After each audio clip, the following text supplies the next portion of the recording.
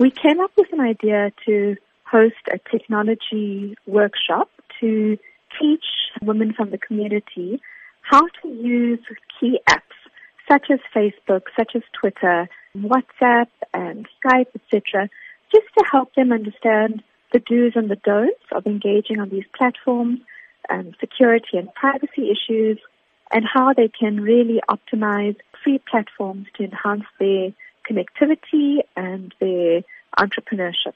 Do you believe that social media is a way of uniting women, helping them share ideas and grow not only themselves, but also even if they have home businesses? Absolutely. So what we see in East and West Africa particularly is that entrepreneurs are very, very effectively using mobile platforms to boost sales of their independent or group businesses, to connect to suppliers or connect to funders, and really to profile themselves in the market in a way that has even connected them to international platforms.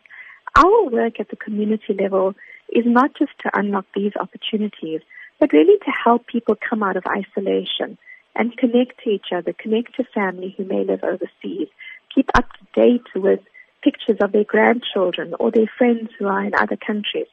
So it's got multiple ambitions and goals, but really to allow the older generation to also benefit from the technology platforms that most of the younger generation take for granted. Tell us about the response that you've received to this workshop in terms of those who will be attending and their expectations. We've had a phenomenal response. In fact, I think we had to increase the size of the workshop 2 or 3 times. We didn't expect such a great response. But it's not about numbers for us. It's about the impact that we will have on the individuals attending.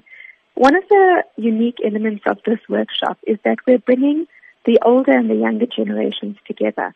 So we've got a group of young girls at school and at university who are going to dedicate their time to work with the older generation in the workshop and hopefully create an event that allows a whole lot of new connections to be made